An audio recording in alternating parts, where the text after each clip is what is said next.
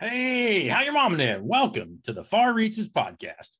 We are four friends from Eastern Oregon who've traveled the world and wound up scattered across the U.S. Join us as we get together to talk about current events, old events, agriculture, politics, movies, books, stocks, love, and even a little bit of life. No, we don't always agree, but we stay friends and even enjoy a few laughs. We think you will too, so come on along and enjoy the ride. And don't forget, keep on reaching. Hey, don't forget to stop by our special friends at B&K Auto Salvage who help bring this podcast to you each and every week. Folks, with over 1,200 used vehicles in stock and a large selection of 4x4 parts available, that's always being updated. B&K Auto Salvage is your Eastern Oregon one-stop shopping for the automotive world. And be sure to listen very close every week for the Far Reaches promo code that's going to get you discounted pricing and bumps on those prices on that scrap. So that's our good friends at B&K Auto Salvage. Make sure you told them the Reacher sent you and listen every week for the promo code to get extra savings.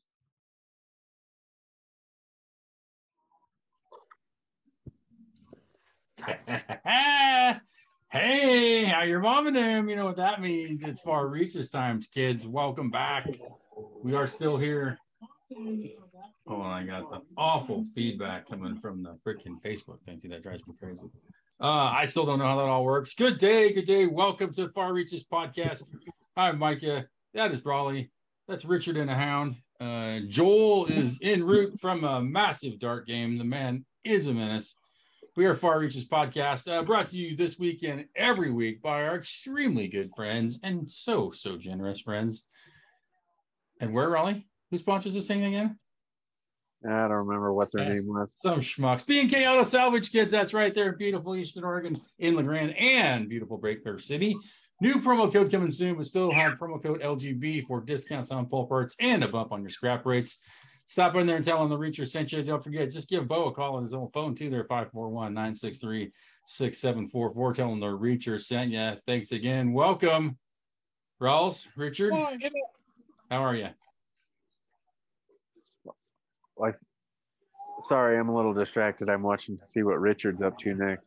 It is for those of you who are watching this live or will be watching it on a replay. Richard's in full cowboy action right now. So I'll describe it.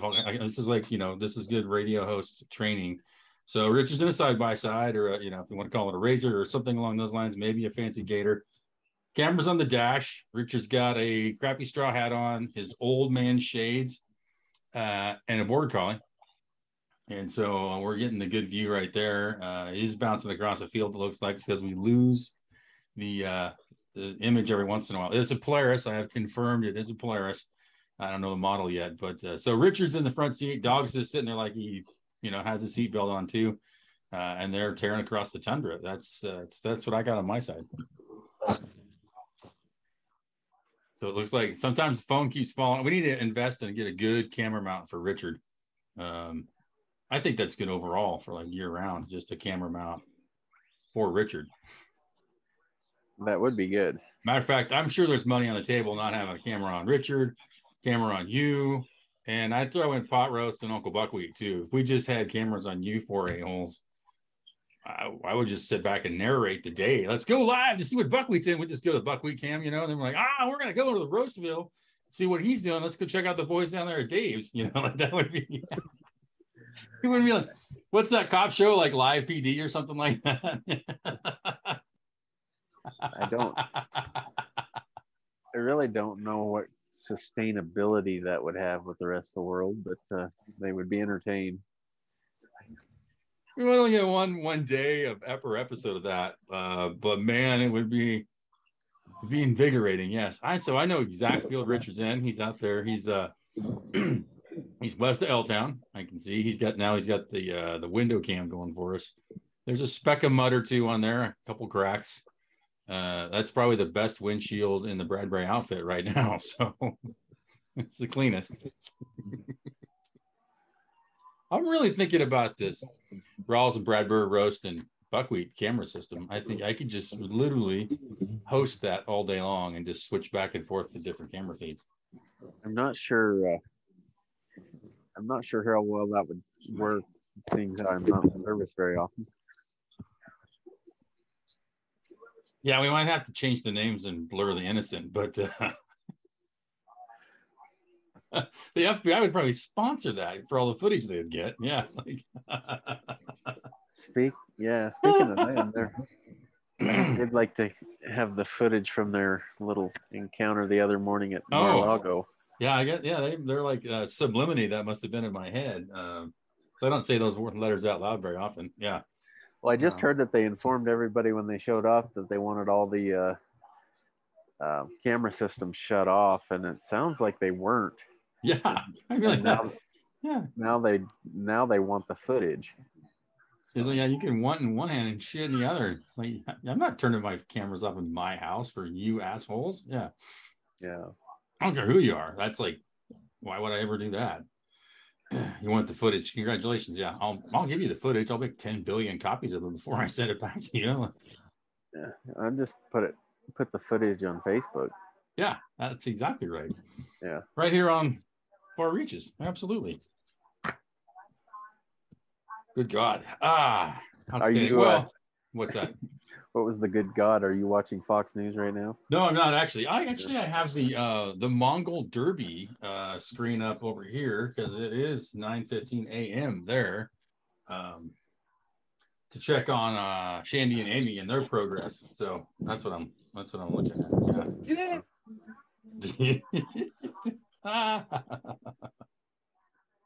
Oh, I love it. So yeah, I don't have anything else on, so that's a good. Yeah.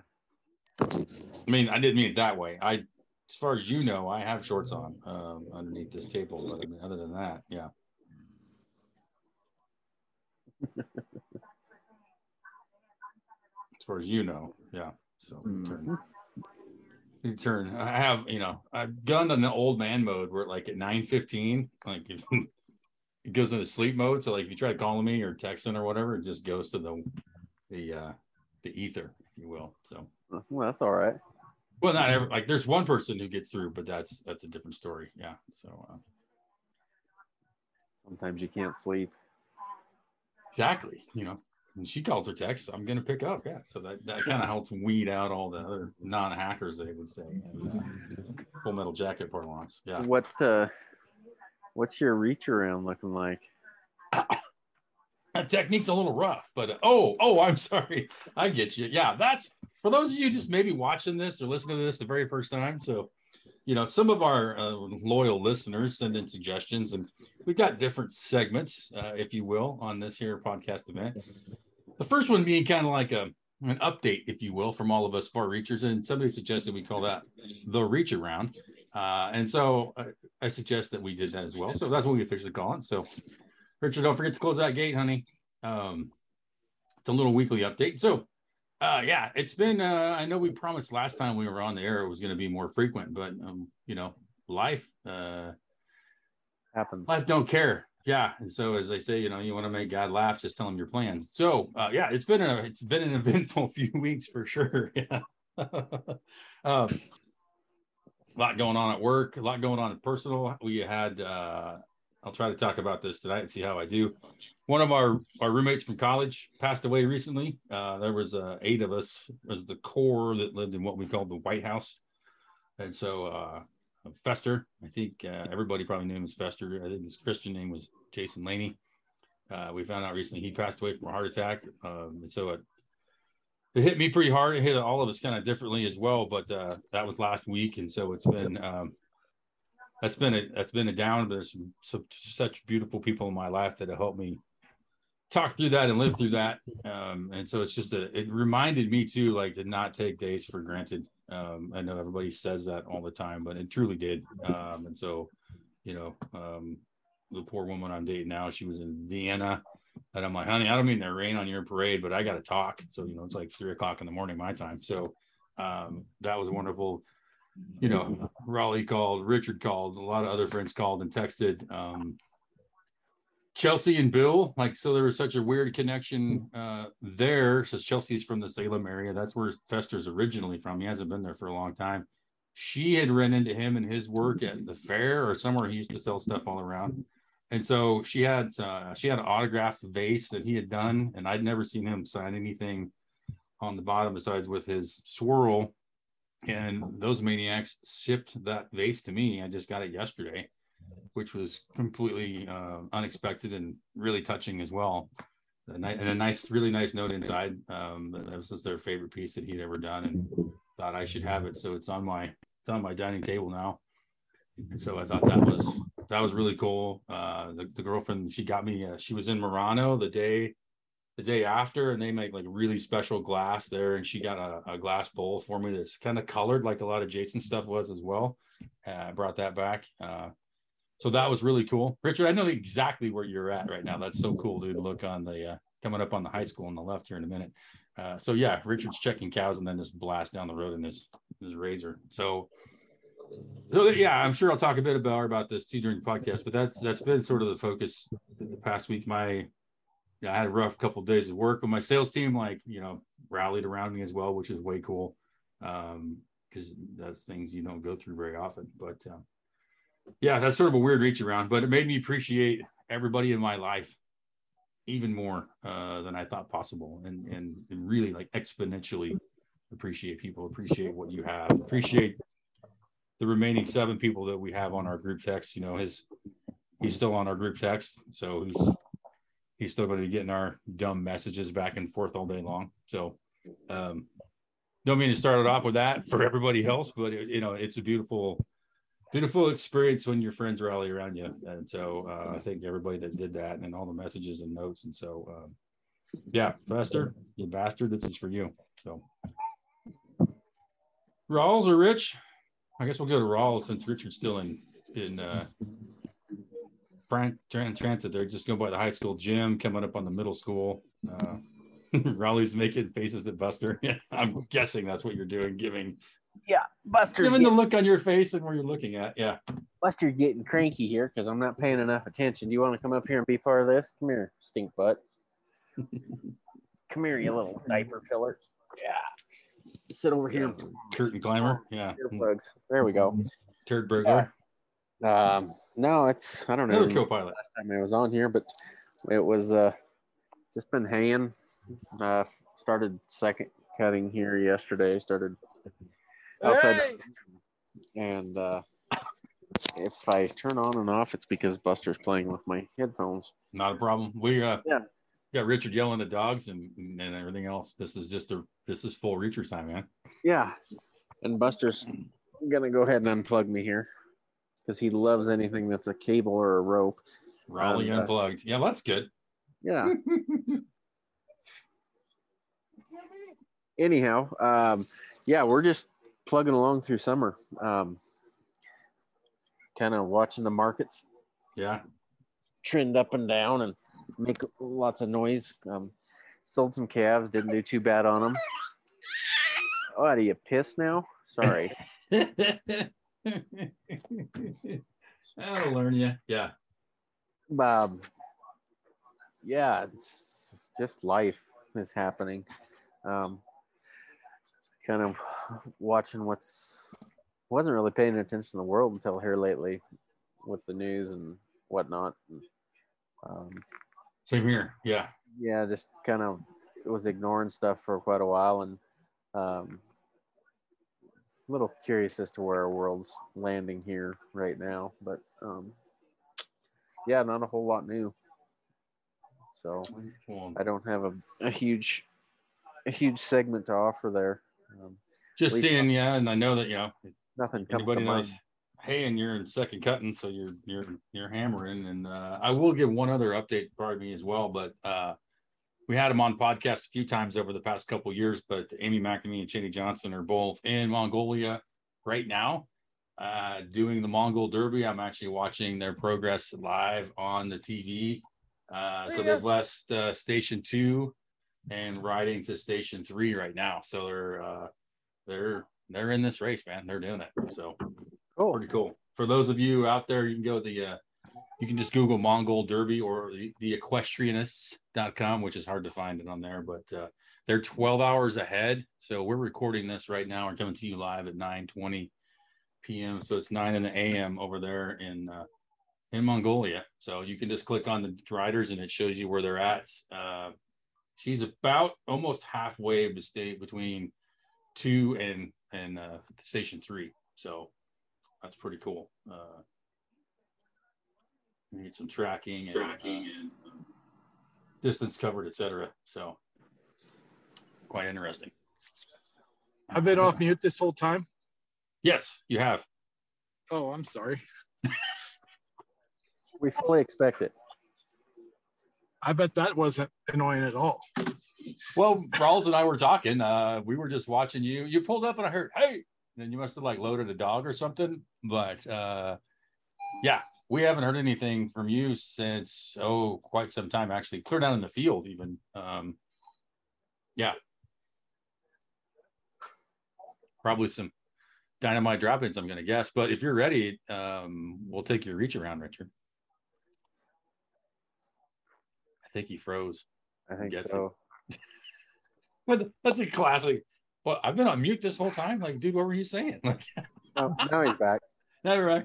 We got this nice, just like a Lakeview tour. We came down from, for those of you familiar with where we were at, we were west of the baseball fields and sewer ponds down there on the Bradbury estate. And then he rolled up through town past the high school, on the backside of the high school, though, then to the Hacienda, which is a mainstay. Those of us who have stumbled home to that place many times, looks like he's headed. Yeah, and here we have a Mr. Joel joining us as well. So, oh man, Richard's headed to the Homestead Place, aka grandmother's old house, and Joel's walking down the street from Darts. Joel, good day, my sir. Good day. Hey, yeah, I'm just walking home from Darts, and then figure I'd dial in. I love it. Richard was just out checking cows, it looked like, or water or something, and jumped in the pickup. Rawls and I are stationary, and then we got mobile unit 1. Shit, I don't think we've seen Joel since Christ was a kid. Well, Richard's been complaining about drought conditions for 4 years, and now gets a little rain, and he's complaining about rain. Yeah, that's the way of the rancher, That's Can't one of my people. yeah, it's one of my all-time favorite jokes. It took me 5 hours to find my horses this morning. Jesus. Richard, why don't you give us your update if you can? Are you in a spot you can do that?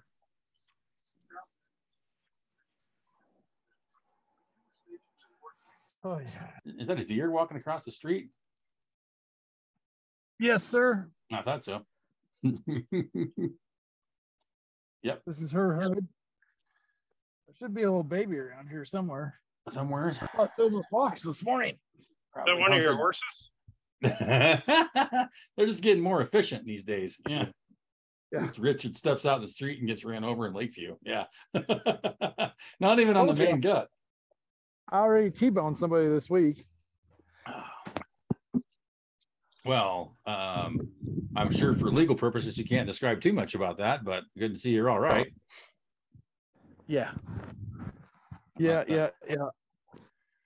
That Safeway parking lot can be tricky, man. I tell you. No, I miscounted the hospital street. Oh, there you go. Yeah. And then there was a bunch of branches over the top of it. So. Well, tell us about this here storm that just blasted through then, if you want to. I mean, it's your reach around. So we're just riding along. What? The reach around. I'm not quite settled yet. Oh, okay. Joel, you want to reach around? Yeah. I probably shouldn't say that out loud on the streets of Brooklyn, but go ahead. Yeah. What is this again? I forget. This is kind of like your little update. Yeah. What I've been up to? Shit, I haven't been on here for. I know. I had to reintroduce you like 3 times. Like, yeah, you guys don't recognize this guy, but yeah. Well, I spent a lot of time about a month in Pendleton. That was good. Outstanding. Saw the best concert of my life, which was Turnpike and Shane Smith on the same night. Yeah, that would be. It's fantastic. Then, like, the next night was a little bit of a letdown, It's like they went overboard on Friday night, and Saturday it was, what was it? It was Mike and the Moon Pies. They're pretty good. They're pretty good, but man, coming back from Turnpike and Shane Smith, that would be, they tried to, yeah, I'm sure schedules didn't allow, but Shane Smith on the second night probably would have helped out a lot. Anyways, those are awesome shows. Yeah. And then went on Alaskan cruise. Oh yeah, with your mom and everybody else, right? Yeah, and Alaskan cruise. Yeah, it was a good time. I went to Skagway, Sitka, Juneau. Yeah, that was the first cruise I've ever been on. Really liked it. Going on another one over Christmas, I think. Oh, awesome. Where are you going? I think a Caribbean deal. Nice. Bahamas or something. I've been looking at that. There's like, you can come out of Jacksonville now, which is real close to me for like dirt cheap. I was talking to my barber the other day and she's taking a cruise here out of Jacksonville. Yeah, it's like a very affordable vacation, I feel like. Yeah. What else? Playing darts. Joined a softball league. Been playing softball. Church league, softball, fist fight. On the bar team. Perfect. I haven't done any physical activity since I tore my ACL like 4 years ago. And you were quickly reminded of that, weren't you? Yes. Yeah. And I wasn't even sure if I could even knew how to run anymore, right? Like, yeah, I hadn't tried to run. And I hit the ball and I guess instinct, I ran. Every time I do it, I just like the next day I feel like I got hit by a truck. And but I gotta keep showing up. Best player on the team, you know. Good God. What's the rest of your team like? My goodness. I don't think anybody else on the team has ever played baseball in their life. Like, they can't throw the ball, they can't hit, can't field. So we won. Times you're just like, you're killing me, Smalls. Yeah. Yeah,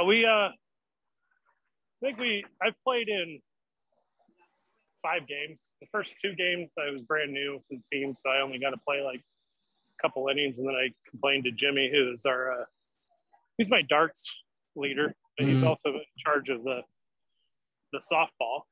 And when he got back into town, I told him, you guys want to win, I need to be in the game. And so we barely lost the first game this last Sunday because our second baseman made like 4 errors in a row. And then nobody can pitch. Like, they keep walking people in slow pitch softball. Oh, so good grief! Yeah. Our last game, I was like, I'm pitching this time.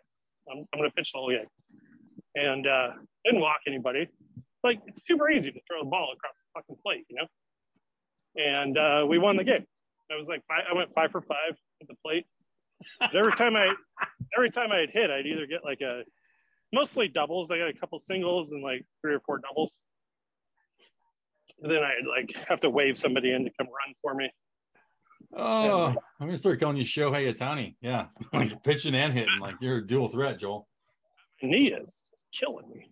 And anyway, so I've been playing softball, and that's cool. Tomorrow night I'm going to a stand-up comedy premiere. Went to the Stand one time and struck up a conversation with one of the comics. His name's Tyler Fisher. Okay. Pretty funny. Yeah, he was super nice, and he chatted with me and Jess for quite a while, and then Jess ran into him in Brooklyn. Turns out he like lives in this neighborhood. Oh, the hell!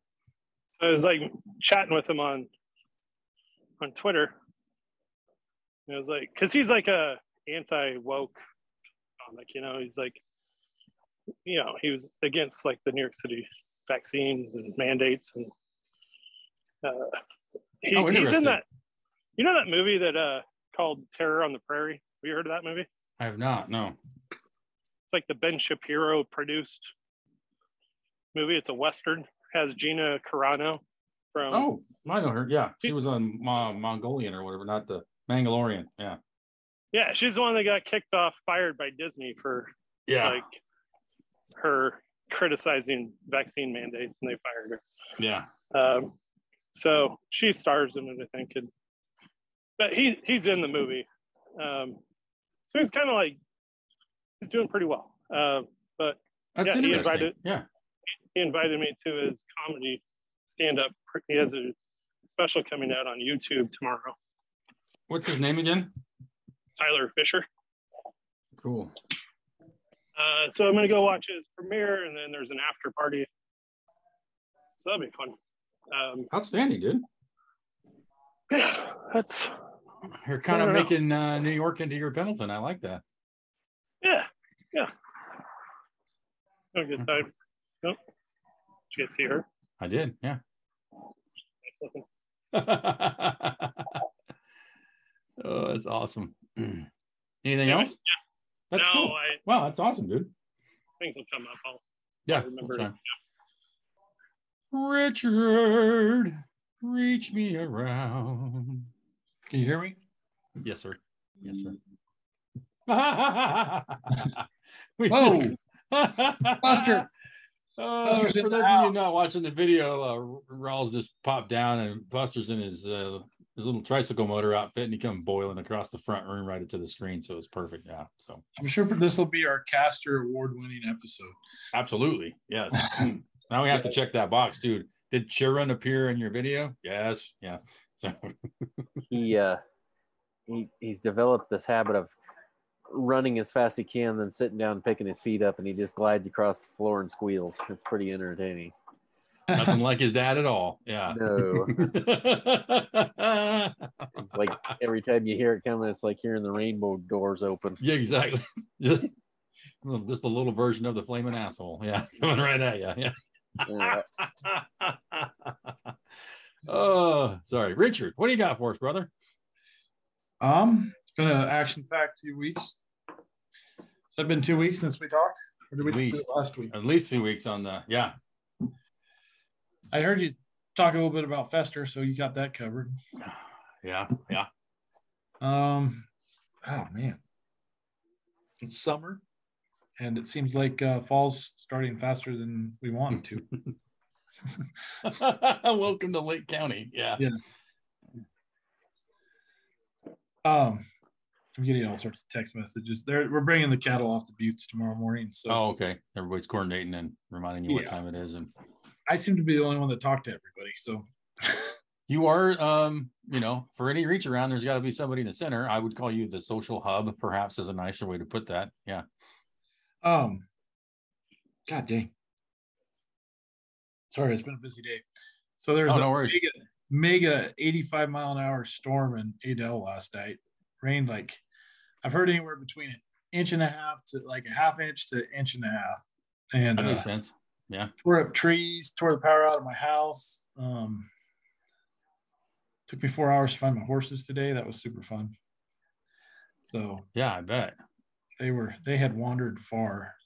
So and they seemed happy to go back to their little sand lot. So we'll see how I don't like this stuff out here. Hey Mike, I'm switching screens. Let me in on the other one. Okay, when it shows up, yeah. Okay. I got a bunch of renegade cows trying to break into hay fields in Lakeview. So that makes you popular. Yeah. Yeah, because it's been they cut the hay and then of course it rains every other day. Naturally. Yeah, so we're getting good, nice green growth in where they cut the hay because it was the last place it was irrigated, and so they just love to break in and raise hell with all that. They got like 20 acres left to put in bales. Of course, it's just gonna. I've been fixing fence at night. Yeah, real estate by day. So that should be on your coffee mug, dude, or something like fixing fence at night and real estate by day. Yeah. What's the key to your success, Richard? I would sum it up as fixing fence at night and real estate by day. Yeah. Yeah. So I found the horses, got them back to their sand lot. There's a mudslide between Lakeview and Adel, which nobody has any clue what it is, but there's a big giant rim that runs about maybe 75 miles, and there's only one place to get off of it. Yeah. And there's mudslide right there. So I had to leave Lakeview this morning, drive all the way to Plush, which is, I have a lot of practice driving that way. Yes, sir. And then from Plush to Adel, then go around and see everything, what the damages were, and then spend 4 hours finding the horses, then go back to Plush. Of course, I had to have a hamburger with Dave and the Heart Mountain store, and then back to Lakeview just in time to send some real estate off before the hay crew let me know that the cows had once again escaped into the hay meadow. So that's a pretty busy little day right there. Really. And then I was super anxious because I don't want to miss the Far Reaches podcast. I can't blame you there either. I mean, and now you know how our listeners feel. Yeah. So can't miss that. But I'm just visualizing that drive. I'm kind of giggling a little bit because there's been times it took us 4 hours to find horses, and we just said screw it on that exact route. So I think you're trying to develop this as one of my patterns, but that's not necessarily the case. No, last time it was our own storm that did its end, not a Mother Nature event. So but what other oh Richard got his tonsils out last week, or oh goodness. Yeah. The days are running together. Yeah. So Richard who? Little Richard. R3. R3. Yep. Anyway, so did he get the ice cream afterwards, and do they still do that? It's a really great sales pitch, but you can really only eat about 3 things of ice cream before you get sick. I got you. Yeah. See, I still have my tonsils, so I always heard about that, and I love ice cream, so I thought about just having them. I just eat ice cream and pretend I had them out anyway. So maybe because I don't trust the establishment at all or whatever, but is that really necessary to get your wisdom teeth out? How many people just get it out because like the doctor says? We're talking about tonsils. What did I say? You did wisdom teeth? Same thing. Okay. Yeah. Same idea. Like, what do you need to get your tonsils out for? Where did this guy come from? So I have neither out, and I didn't have to take my wisdom teeth out because I have missing a tooth. Oh. So when my wisdom teeth grew in, they just pushed everything around. They're like, we could take them out. I'm like, they're really not bugging me, and I don't want surgery, so no. Yeah, I had mine for a long time. Then I woke up one day and I couldn't open my mouth because it had like shifted and pinched a nerve. So I was like, hey, this is a really shitty deal. And so that's why I took mine out. Yeah, because they literally jacked up my head. When I got my wisdom tooth taken out, like I literally felt they pulled it, and I felt like my face just like do like this circle thing. Half my lower jaw was numb for like 3 months. They fucked up a nerve, I would say. Yeah. And then they're like, come back for your upper ones. I'm like, no, I'm all right. I'm not going to get this taken out. No, that's spectacular. So how's he doing? Doing well? He's doing good. Yeah. I tried to feed him Ritz crackers. We were out in Adel. And I said, hey, of course there was no food. Yeah. Because his dad was in a hurry and didn't consider the needs of a 4-year-old. But we do have some food out there in the house, but it's not really post-operation type of food. So I said, well, we could have Ritz crackers. And he's like, nope, that would scratch my throat. And I'm like, yep, you're right. Good thing you were paying attention to the doctor. And so we settled. I gave him a spoon and some peanut butter, and we made it. Oh, there you go. Good. That'll keep him busy too. Yeah. So child services will be coming for me after they hear this podcast, but he's still alive and kicking. So hey, you're just teaching independence and listening to details. Yeah, like good thing you're paying attention. Yeah, not like the naked children down at the crack house playing in the street. So I think no, right. Yeah, you're far and above. Yes. Oh my God. This is why I really needed this, because I usually laugh my arse off anyways, either on the podcast or after. So thank you. Yeah. So, but no, was any damage to the house? I saw there was limbs all around it. Well, so Surprise Valley was out last night and got my neighbor's house up. Nicely rolled my the down wire that was going to my house up in a nice little coil, and then left. I thought, well, they'll probably come back and fix it today. And as my mom said, you probably have to tell them that you want it fixed. And I'm like, there's a big tree over it. And my house didn't have any power. So, and we have an Airbnb guest, which I have put up in a hotel, Lakeview, the Hunter's Hot Springs. So I have to go back to all my numbers and find him so I can reconnect with him tomorrow. So he was only staying for 12 days. So we're off to a great start. Falcon. Hey man, he's out in the wild, wild west. Shit happens. Yeah, he was pretty cool about it. So Give him a chainsaw and get that tree cut up and get that wire hook back together. Yeah. Yeah. So Jesus. Oh my goodness. That's beautiful. That's quite the reach around right there. Yeah. And I appreciate that. Yeah. Joel, you got golf clubs in the background too, man. What's going on there? Yeah, dude. I brought him back. I got a new golf bag, new club heads, Beaver, Oregon State club heads. I thought so. Yeah. Brand new fancy golf bag, Callaway. That's got to take 2 or 3 strokes off right there. Yeah. There's no place to put golf clubs here. So I just have to sit there. It's nice. It really matches that. It kind of brings that motif all together. Got some art and stuff back there, a little bookshelf, and then your golf clubs. I think it's really nice. Thanks. Yeah. that looks like the artwork from the Foundation series. It almost looks like something that belongs in like Atlas Shrugged or something. Yeah. Yeah. Pretty sure that was on some of the Foundation books. They call it art. Background. Can you even call it art when it's mass-produced shit from IKEA or whatever? I don't know. I'm not going there with you, Joel. I'm not want to get in trouble with your significant other. Yeah, I think it's absolutely I wonderful. was looking at that picture behind, at least the picture frame behind Raleigh there. I was wondering what's on the picture. Oh, that's his mule. Oh, yeah. Yeah, that's nice. Raleigh the mule. Yeah. Like the That's picture frame. Roast the mule. That's what that is. I'd rather have 3 of those behind me. That'd be sweet. 3 asses in your front room. Yeah. You don't like that art, Joel? It's like it's kind of like a sequential kind of series thing. It reminds me of like the overhead view of like when you're farming in a pivot. That's what it reminds me of. Like you got your disc tracks, and then like I don't know. Yeah.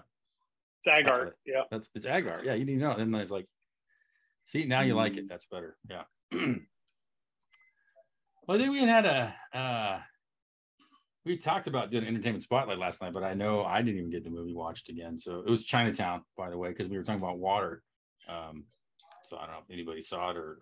It's only streaming on one random streaming platform. Really? I don't know. What the hell would I find it on then? I don't know. Where's it at? What were you watching it on? I should have rented it on Amazon, but I looked it up and then I decided I'd rather finish Pinky Blinders and started The Good Doctor. Well, there you go. Yeah. Seems fair. Yeah. I can talk about my theory about The Good Doctor and House. I haven't figured out Good Doctor yet. Have you heard my theory about House? No. Is The Good Doctor about the autistic kid? Yeah. It's a doctor. Yeah. It's still on the TV? Yeah. Well, I've been watching it on Hulu. Oh, because House is still one of my favorite shows. I watch it still. I just because probably watched all the seasons 2 or 3 times. So you have a theory though. Yes. So House is a sinner, and he's going through all the sins like gluttony, greed, all those things throughout the period of the time. And you realize that there's always the 3 doctors with him. They represent the Holy Trinity. And so each one of them helps him navigate through the sins that he's trying to overcome. And when he's overcome that sin, then the doctor switches out. Dude, I'm thinking back through episodes and you're like, I think you're spot freaking on. So I'm trying to find the sub theme in The Good Doctor, and nothing's coalesced yet, but I think that guy that writes House is pretty amazing. I don't know. I just watch TV and movies differently than you do. There's just no way around that. Like I could probably just watch House all freaking day, and I don't think I'd ever pick up on that.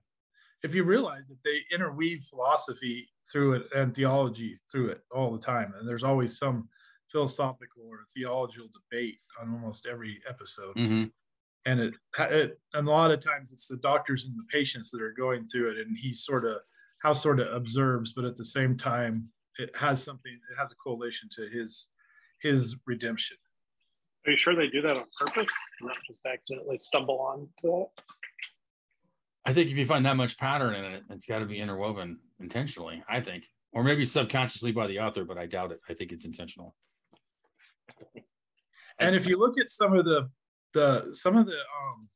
like series, like if you remember the DVD things, there's one like where he's spread out, it looks like an angel. Oh yeah, the cover. Yeah. So I think if you went back through the covers, you'd see a different religious motifs throughout it. Wow. Yeah. So house is deep, huh? That's crazy. On multiple levels. Yeah, my brain's hurting right now. Like, I just, I guess I've caught that on some things maybe, but not. It's very rare I ever get that depth of anything that I'm taking up in that manner. So I think when it started coming together with me is it was the doctor that was the plastic surgeon, mm-hmm. and he had a lot of issues that he had to work through. So, wow, yeah. That's awesome. Have you guys watched The Terminal List yet? Yes. I just heard about that. Dude, put on Chris Pratt was talking about it. Put it on your to-do list for sure. I started watching. It's fantastic. Who was I talking to today? Somebody made it. Oh, it's my buddy in Texas. He's like, yeah, I got a couple episodes in and stopped. I'm like, you must have been in a wrong frame of mind. Yeah. Because it gets good quick. I think I watched the crap out of it. Yeah. So I feel like they were hiding it from me. Like I had to actually search for it on Amazon. I never heard of it. You're shitting me. It's got like, why isn't Amazon recommending this? It's something I should billions of minutes of viewing, dude. Like it's like shattering all records on that. That's why they're hiding it, because it's like non-woke, and they're like, pound sand, like this guy's a badass. That's why, which is so weird. Yeah. It ought to be like driving you insane every time you log into Amazon and seeing it. Oh, I don't. Okay, that's the Chris Pratt one. Yeah. Jack Carr wrote it. Thank you. And he's actually in it as well later on in one of the episodes. But the way it starts, like you don't know for sure what's going on. They did a tremendous job. Yeah. You're like, is this guy going crazy? Like you don't know. So I won't ruin it for anybody who hasn't seen it, but I do highly recommend it just because I've read a lot of that guy's writing already. And then Chris Pratt like really does a good job of bringing it to life. So kudos to him for sure. Rawls, have you seen it any? Probably said yes. Yeah. It's nodding. I imagine there's chaos in the background of the Raleigh estate right now. So he's just like, yep. Yeah. No, it's not too bad. Okay. Yeah, I've watched it. I don't usually, I don't know. We've got Amazon and Sling and all that happy horse shit you get on TV, but I don't watch a whole lot of stuff, but I do kind of enjoy those military series that they have. And that one was pretty good. Yeah. And, I'm telling you, you really like Peaky Blinders. It's amazing. It's pretty good. You kind of got like the last season or so. I was like, but I stuck with it. But yeah, I really liked the last season because it introduced the Nelson guy, who I'm pretty sure was Joe Kennedy. Oh yeah, and some of it was okay, but yeah. But he was playing. So he was basically playing the same game that Tommy was playing, just in the United States. Exactly. But you never saw that he was actually. You just got hints that because he was working for TR, and you just got hints that he was playing both sides too. Most definitely. Never got confirmed, but it's I mean, you guys have seen that. Joel, have you seen that before? No. Yeah, it's early 1900s England. It goes from 1911 to 1921, I think. Yeah. So those are two interesting words to put together. Peaky Blinders. What are they referencing? The cap that they wear, and then they sew razor blades into the cap of it. Yeah. And then they cut the eyes out of their rivals. It's like early British gangster stuff. Cillian Murphy's in it. He's the main dude. One of the main dudes. You'd recognize him when you saw him. Fine Irish lad that he is. He was a great actor, and he's going to play Robert Oppenheimer in a movie coming out. Oh, that'll be interesting. He'll nail that. Yeah. Looks super awesome. And then the Stephen Knight, the guy that wrote Pinky Blinders, who I think is a brilliant writer, is writing a British series about the SAE, SAS? the SAS, the British Secret or Special Forces, Mm-hmm. and the Deep Desert Brigade that's trying to kill Rommel when they're in Africa. Oh, cool. And like that story is fascinating. Stephen Pressfield wrote a book called Killing Rommel, and it's one of the only true history books he wrote because he had befriended one of the original Deep Desert Brigade guys and befriended him. And the guy had been trying to write a book since he got out of the World War II and never could put it together. And so he was working with Stephen Pressfield, who's an amazing historical writer. He writes historical fiction. So this was his first true history book that he wrote. And he was able to take all the research that this guy had gathered and all the firsthand experience tales that he had told him and write it into this Killing Rommel book. And what that Deep Desert Brigade did during World War II in Africa was absolutely amazing. So it's going to be cool to see it told like Pinky Blinders on a bigger scale. So very cool. Interesting. I had not heard about all that. Yeah. So it's supposed to come out anytime. So I'm super excited to watch that. Do you know where? It's going to be on BBC Plus, and then I don't know how it'll get here. And then the interesting thing that Stephen Knight wrote was one of my all-time favorite movies, and it's the one with Bradley Cooper, where he's the cook, called Burnt.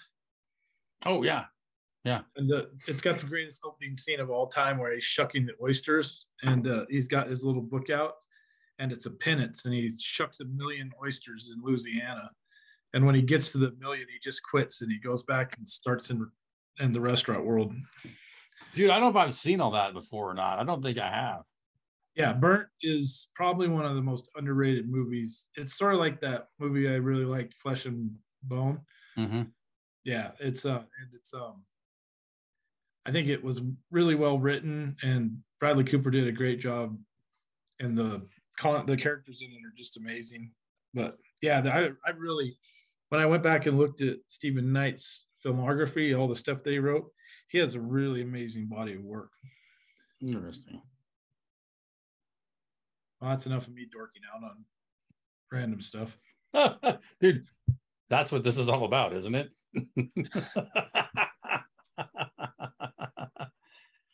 That's what I think. Yeah. Hey, Rawls, I'm going to ping on you for a second. You had a cool interview a while back with Oregon Cattleman. Do you want to talk a little bit briefly about that? Not, you can tell me to pound sand, but I think it'd be interesting to share a little bit about what you were yammering about. Yeah, it's a good interview. I don't really remember all the details of the interview. It's been a couple. I just pictured like on freaking Old School. What happened? Did I black out? What happened? Yeah. He was talking about the challenges of being a first generation cattle rancher. That's essentially Todd Nash, the OCA president, and he's also a county commissioner here in Wallowa County. He started doing some random interviews for OCA's website and Facebook page and whatnot. And I don't know why he thought he wanted to interview me, but he did. And I think probably you're close by. You talk on a podcast every once in a while. I think you're a good example. I've kind of involved myself in the local chapter of the stock growers and OCA, and involved myself with the on a state level with the OCA Wolf Committee, and just I don't know. I think he felt the same importance that I feel about how getting involved needs to happen more so in our industry, and so he just randomly in the middle of July messaged me and said I'd be interested in having an interview with you. And I said, well, when I get done with my first cutting, I'd be more than glad to come sit down and do that. So it was good. Just like Joel mentioned there, he more than anything wanted to kind of go over the challenges that we face as a first generation rancher, trying to get my feet wet in the business. And I think we covered some high points. I think, you know, in hindsight, days after, I thought of other things that I could have talked about. But it was just a random interview that he wanted to put on the OCA sites, and he's done quite a few of them. I think he did one with John, our Wolf Committee John Williams. Yeah, John Williams, and that was more involved detail-wise with the wolf issue that we all face out here. And then I think he did a marketing one. I'm not sure. I'd have to go back and check and see who he did that with, but it was a good one. So he's kind of just trying to get more involvement through social media with producers and members of the OCA to get ideas, thoughts, you know, no different than what we try to do here with some of our stuff. Just wanting to get more involvement. You guys talked about, I think he asked a question about, you know, you're basically saying that cattle ranchers are generally pretty old people. Mm-hmm. Yeah, nearing the point of retirement. What do you think is like, what happens after those guys have to hang it up? Is there enough people coming up behind them? Yes and no. Replace it? That's part of his point, I think. Yeah. So I think the average age of the rancher is 62 years old right now. And at least, yeah. And that's something that's going to become more prevalent in the next 10 years than we really want to think about, because there's going to be a lot of guys that they just can't do it anymore. I mean, this is a laboring, hard work type of a living. And in our country, you know, we're out there daily in the wintertime for 6 months out of the year, and then in the hay fields in the summertime. So it's not something everybody wants to do. And I think a lot of the younger generations don't want to come back and do it for multiple reasons, I'm sure. One, they make more money going to town and getting a job, sitting on their ass, not having to do as much. So there's challenges and struggles for the industry, I think, coming up there. Richard, you could probably allude to that even more. But that's something that Todd's passionate about, and I think he sees some of those same passions that I have. And tomorrow we're actually, like, out of the blue on Monday, he messaged me and he says, I really want you to come to this event. And there's a town hall in Enterprise with Cliff Bentz tomorrow. So we're going to go attend that. And there's, I don't know, my involvement, I didn't think it would get to this point. I mean, yesterday I had to run to LeGrand to go do some banking, and Cliff Bentz's office actually called me and asked me to make sure that I was going to be there, which I thought was rather interesting. I don't know what I think that just my involvement with their contacts through the OCA have been something I've kind of become a recognized person that they want to talk to. I haven't quite figured out why. I don't usually have much good to say, but so it's we don't want you to run for office. Honestly, I was gonna say, honestly, right now, I wish someone from a similar background or lifestyle would involve themselves in office, preferably presidential office, with what's coming down the pipe. I get so pissed sitting in the tractor or in the swather today thinking about what's going on with our government right now and all the bullshit going on back there with Trump and all that.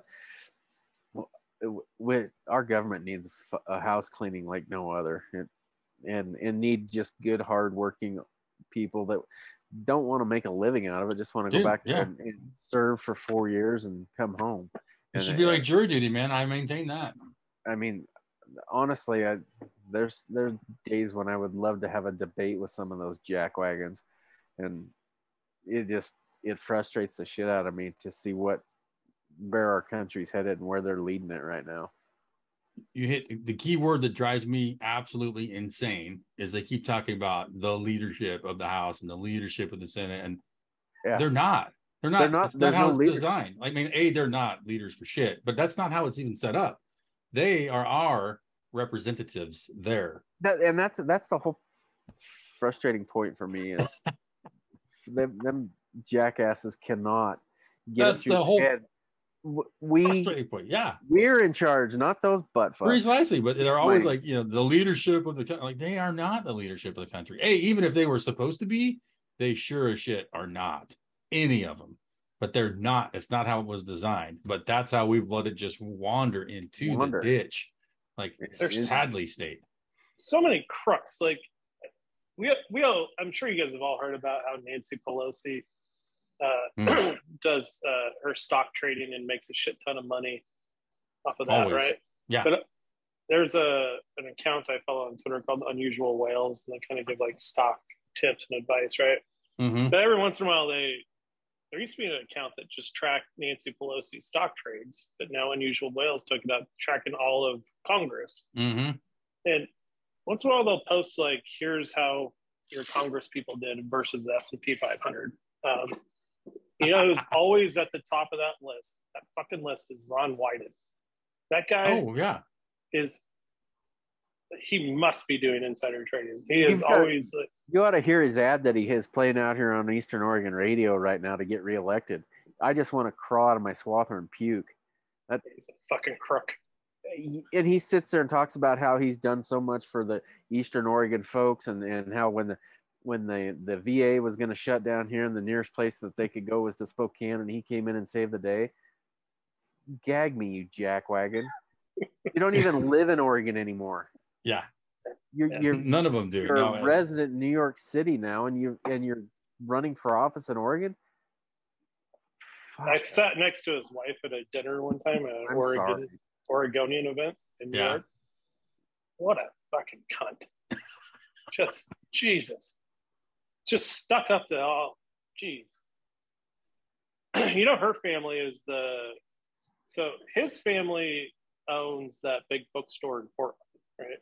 Was it Powell's? That one? Is it Powell? Yeah, that's Powell. one. And then her family owns Strand bookstore in New York City, like a big. Oh, but yeah. But besides that, I mean, he's just doing insider trading. So the CHIPS Act, he did some short-term investments, made 125% profit in like a month just trading stocks that were related to options, probably actual equity. But that guy's got to go. It's absolutely, it just sickens me. Because we're never going to hear about Paul Pelosi and his DUI and the drugs and all his trading, because he's the one that actually does the trading also with Nance. It's no coincidence. Yeah, it is absolute just. And there ain't none of them. I'm not talking about a left or a right wing thing. Like, that whole system is just, it's just hosed, dude. Seriously. Yeah, I don't know why they're allowed to. Because we allow them to trade. Yeah. Because like, I think when you're president, supposedly everything goes into a blind trust, as they say. I still don't believe that but they should be audited every quarter, and we should see everything. There's no way you should go into Congress making $100,000 a year and a net worth of 500 and come out of it maybe that's why net worth of 100 million. Maybe that's why they're hiring the 87,000 IRS agents to audit Congress. I'm sure that's where they're going. Yeah, I say we put them some bitches on the border. They can be audited in those people. Yeah. Like, how are you going to like enforce our tax rules when like we don't have a border, man? And I'm like, and I'm not some weird like globalist dude. Like, go anywhere else in the world and you just can't wander into a country, like you just can't. Like, everybody always says, oh, if so-and-so's elected, I'm moving to Canada. Good fucking luck. You just cannot move to Canada. They won't let your dumb ass in unless you have a job and a skill and you go through this whole process. Everywhere's like that, busing these people to New York and DC is the latest news story that I'm just like, you guys are out of your mind crazy. Like, New York City is a sanctuary city. You're welcome here. Okay, Abbott's like, all right, fucking here's some of them. Mhm. Like, whoa. Yeah, not here. I think I'm like, going to send a bus down there to go knock on doors. What are you talking about? Fucking dork. Yeah, like what? Such a mess. It's like it's not a political issue, man. You need a secure border, like always. Like, yeah, we're all immigrants, but you go through the process and you get here. Like it's just completely broken. And the fact that they're saying that it's not is really just drives me. And again, it's a thing like you're totally, like they say, gaslighting the shit out of me. Like, there's nothing wrong here. Look over here. It's like, no, it's broken, man. Like, step one, fix it. We're a country of immigrants. We want everybody to come here. Just do it legally. What's the wrong about that, man? Come on. We're not a country anymore. That's the whole idea. I think. I don't know what. Yeah, it's like I don't think you couldn't accidentally be screwing up. They said it well when they said Banana Republic. Yeah, because we're there. It's mind blowing. And we're still hanging on. Like that's the beautiful thing about it is like despite all this idiocy, it's still one of the best places in the world to be, no doubt.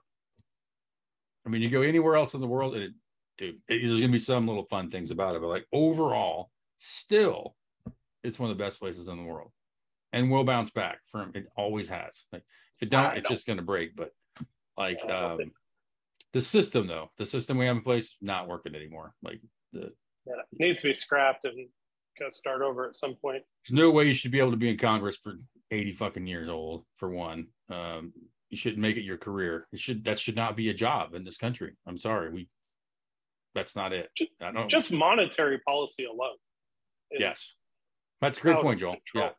Yeah, well said. Yeah, you're talking about no other political aspect besides the monetary policy. It's completely in the ditch, intentionally. As soon as those other countries like Russia and China, and I think India is involved, and some other countries, I think they're trying to create a new currency that could replace the US dollar for petrodollars, right? Mm-hmm. And if that ever happens, like that's game over for our way of life, which is fine. Shit. You gotta. You need to go on the Bitcoin standard. What's going on with Bitcoin? I haven't even checked on that recently. It's starting to recover. Okay. Yeah. It's up to back up to, we hit a low recently of 17, 18,000. Mm-hmm. Now it's back up to 24. It's on the uptrend. Inflation came in today at the low rate of 8.5%. So people are pretty excited about 8.5% inflation. Yeah, the low rate. Yeah, it's not going away until. But so they always measure inflation against 1 year. It's year over year. So it's like this number came out July of last year. It's not going to be better until February or March when inflation first came in at 7 whatever percent, and then look, it's down to 2. Yeah, no way. But it's 2 on top of last year's 9. That's like gas prices are down 78 cents. Yeah, but they're up 385. What the hell are you talking about, man? Biden just came on today and said it was 0% for the month of July. He did. Well, what he's referring to is that inflation stayed the same. It didn't get any worse in July. So there's 0 versus growth, I think what he was talking about is last month it was 8.5, and this month it's 8.5. A little bit less. Yeah. Yeah. You're like, well, saints be praised. Yeah. Yeah. And not to mention that their measurement of it is nonsense, right? It's based on, what are they based it on? Is it based on, it's just core goods. I think that's what core goods. That's right. Yeah.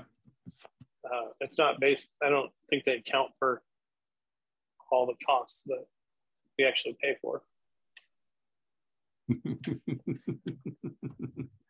So do you think, have they passed the bill with the 87,000 agents of the ironic, what's it called, inflation decreasing bill or something like that? Of 700. The Inflation Reduction Act consists of $300 and some billion of basically ESG initiatives and Taxes. basically doubling the annual budget of the IRS. They already have job postings out there. You got to be able to carry a weapon and be prepared to use it with deadly force. Fucking IRS. What? Yeah, I think that's always been the case. Like if you're an IRS agent, you have to be able to, you're armed, but this is exposing a lot of stuff that I don't think people are really paid any attention to. And it's, you got the IRS out there hounding. I don't know. They say that they're not going to go after anybody under $400,000 a year in income, but I doubt that's going to be the case. That's not even true now. Yeah. Right. You know, like, okay, so they're gonna have to be checking everybody to figure out who's making 400,000 or less or more, you know. So it's like I have a great IRS armed agent story from my time at UNR. So I was taking this accounting class from this really cool guy that was the CFO of Harrah's Casino in Reno. Oh wow. And I don't know how many properties there was, but he would bring in like old 1970s ledgers and show us how they moved money around in the casino and the old before Excel. It was awesome. Dude, that's awesome. So as a courtesy to the federal government, UNR invited the IRS to come speak to the accounting class. And so they sent the guy that shut down the Mustang Ranch, and he was a real, anyways, piece of work. Yeah, horse's ass. Yeah. Anyway, so at this time they had just shut it down, and the guy that ran the Mustang Ranch was like this beloved figure. Wait, it wasn't Mustang Ranch. Yeah, the original Mustang. The original. Yeah. What was that dude's Mustang name? Ranch. If we remember, Mustang Ranch is owned by my cousin. My grandpa Harlan's sister. No, we're talking Nevada. Brothel. Yeah. My grandpa's sister, Annie Mick, her son is Lance Gilman. And he owns the Mustang Ranch. He might now. Yeah. This is the guy he got it from. Anyway, so the way they got them was like they got Capone tax evasion. Yep. Anyway, so they went and busted the Mustang Ranch and arrested everybody. And this guy was the lead IRS agent that did it, sort of like Elliot Ness, or at least he thought he was like Elliot Ness. Anyways, he had no self-awareness that he was in UNR, who at that time it wasn't like the new politically correct UNR. It was still the everybody University of Nevada, miners and ranchers and guys that were born and raised in Reno doing hospitality work, and you know, when Reno was a little rougher around the edges. And he was talking, and he was beaming with pride and like totally unself-aware that his audience was not into him. And he was holding his gun up and his badge up, and he's like, if you get up high enough, you can get a gun like this. And you know, IRS agents just don't sit behind desks and push paper. Sometimes we get out in the field and we kick some ass and blah blah blah blah blah. He actually unholstered his weapon. Yeah, he was showing it. He had it up and he was showing it, and just totally. And there was a guy in the back sitting next to me. And he occasionally just got coughing his hands. Oh, and the guy that was the professor, well, he was Carson City, Reno through and through, and just he was a bass guy from I think up around Battle Mountain, and like was having none of it. And finally, it just got so annoying. He just goes and grabs the guy by the shoulder and the arm and just escorts him out the door and says, "All right, thanks for coming by and visiting." The guy goes, I'm not. And he just pushes him out the door. So like, no, you are. Yeah. Yeah. He closes the door and he goes, "As long as I'm your professor, you are never going to have to sit through another prick like that." But I'm not done. Oh, yes, you are. Yeah, you just don't know it, but you are so done. Yeah. Yeah, grab my food. But yeah, That's one of my professors in grad school and undergrad used to say, Never give a nerd authority, i.e., somebody who's been maybe picked on. Yeah, and that's exactly what that dude was. So many of these initiatives that they're trying to get through these days, with like whether it's ESG or you could even talk about like the gender income gap, climate change. They spend all this money on it, and there's no accountability. Nope. There's nothing like no look back 2 years later and be like, did it work? No. It's Like, dude, it's how all long about have the they posturing and like we tried. That's all. How long have women been making 73 cents on the dollar that a man makes? And how many fucking things have they passed, initiatives have they passed, and money have they thrown at this thing to try to close that gap? And it doesn't work. Same thing is happening with climate change. Is here's $350 billion at it. Like, are we going to say it's immeasurable? You can't. Well, that's the main point. Is there's nothing you can measure on it. For one, you what's success for two? They fight nobody racism ever says and like climate change. These invisible problems that there's no metrics to look at and say, is this getting better? What kind of return are we getting for our tax money through direct taxes and through the process of printing money and just throwing inflation at it? There's nothing the government gets involved in like that ever comes out better. And if you can point it out, I'll be glad to listen. But I think the thing is that they don't. I think we know that they aren't trying to fix the problem. No, they need the problem because they need something to campaign on. They don't want to fix it. They want to nurture it. Like, absolutely, protect it. They need it. You go pretty much. That's what college kids don't understand either. Like these activists, they don't understand it. They don't have enough life experience. They haven't like believed it, and then be like, "Wait a minute, you guys aren't fucking doing anything." They never had that come to Jesus moment to. No, but the government officials need those college kids because that's where they start the divide.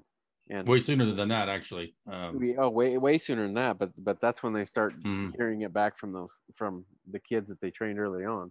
Yeah.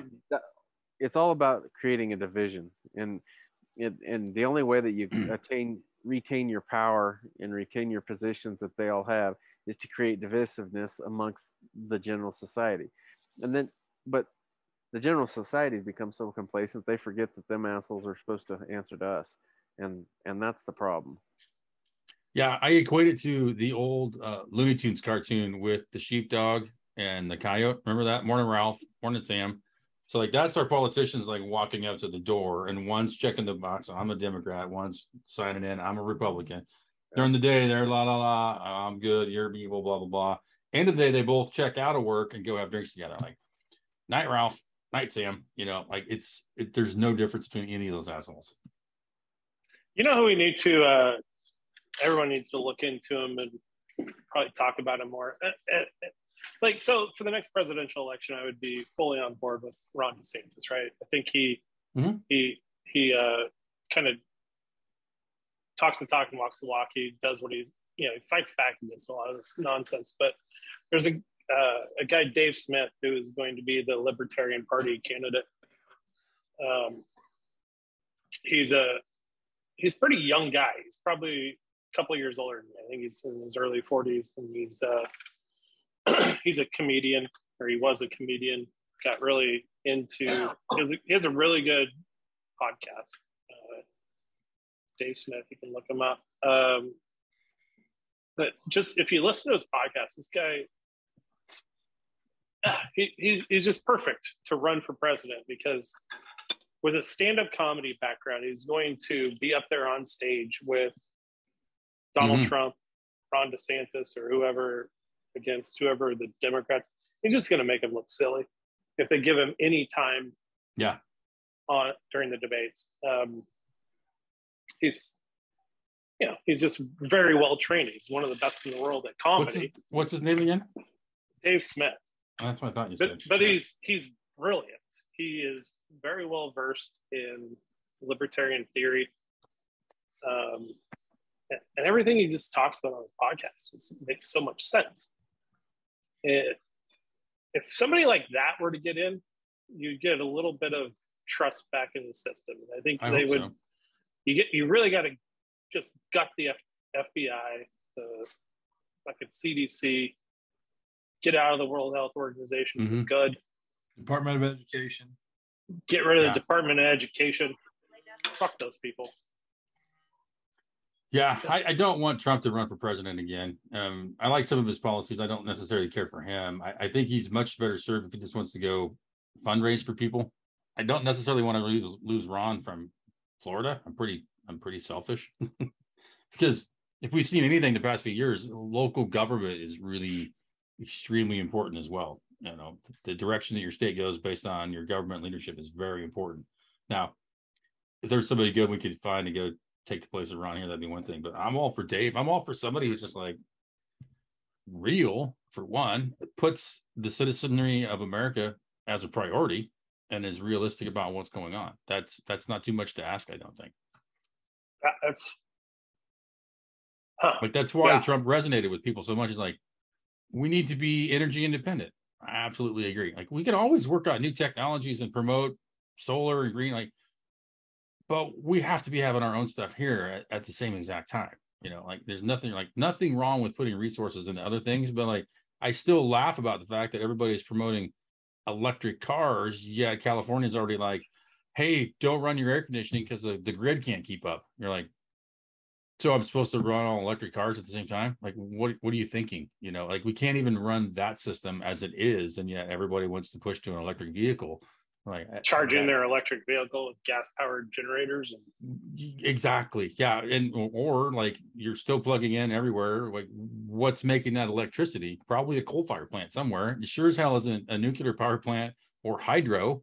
You know, so like again, I'm like, I think electric cars are really badass. Like I totally do.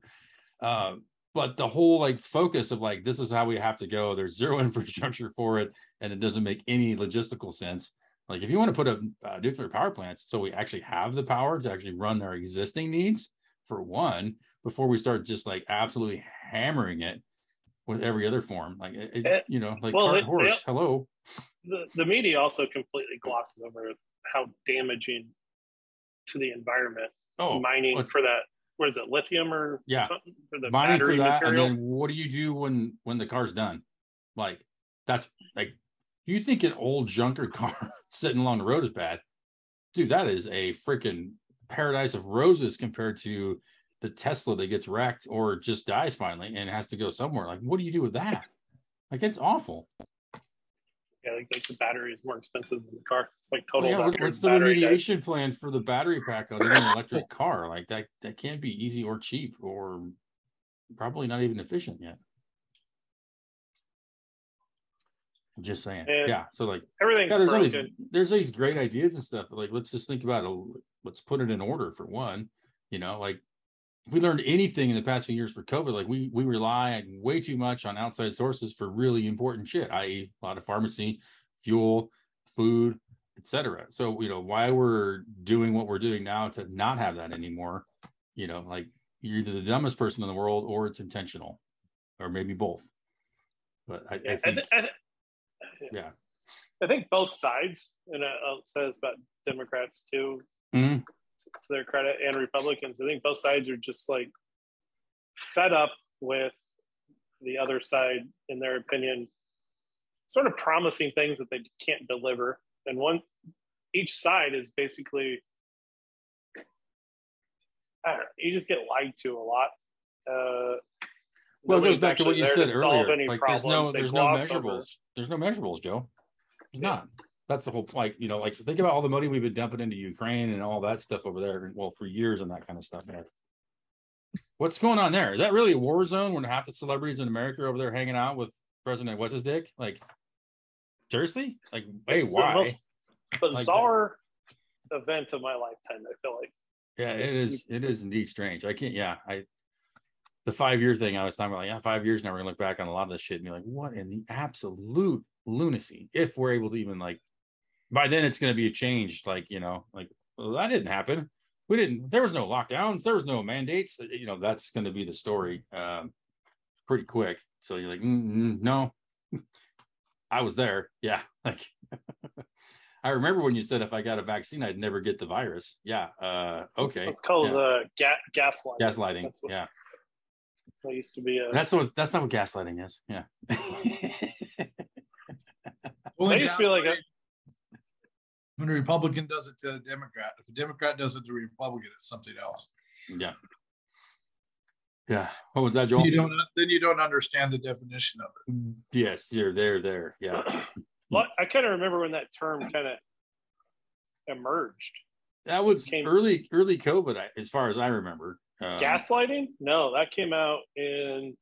Well, I mean, that's a really old term. Like its roots are way old. I first started hearing it in about 2007, 8, 9, somewhere around there.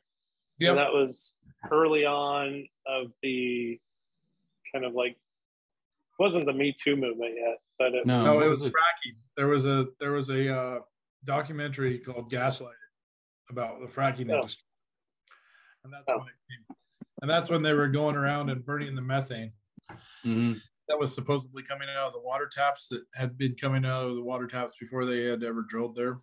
Yeah. Well, they drilled water wells, but like you go down here on the south side of Lakeview, and the wells here produce methane so they actually have to pump the water out into another pond and then have a booster pump it down into the irrigation system because of the methane. And there's no fracking here in Oregon. So yeah, but that documentary was gaslighting or gaslit or gaslight. I don't know what it was. There was a 1944 film called Gaslight as well. Yeah. Yeah, I had to go to I'm at the wiki. So well, are they using that term like how we currently use the term gaslighting?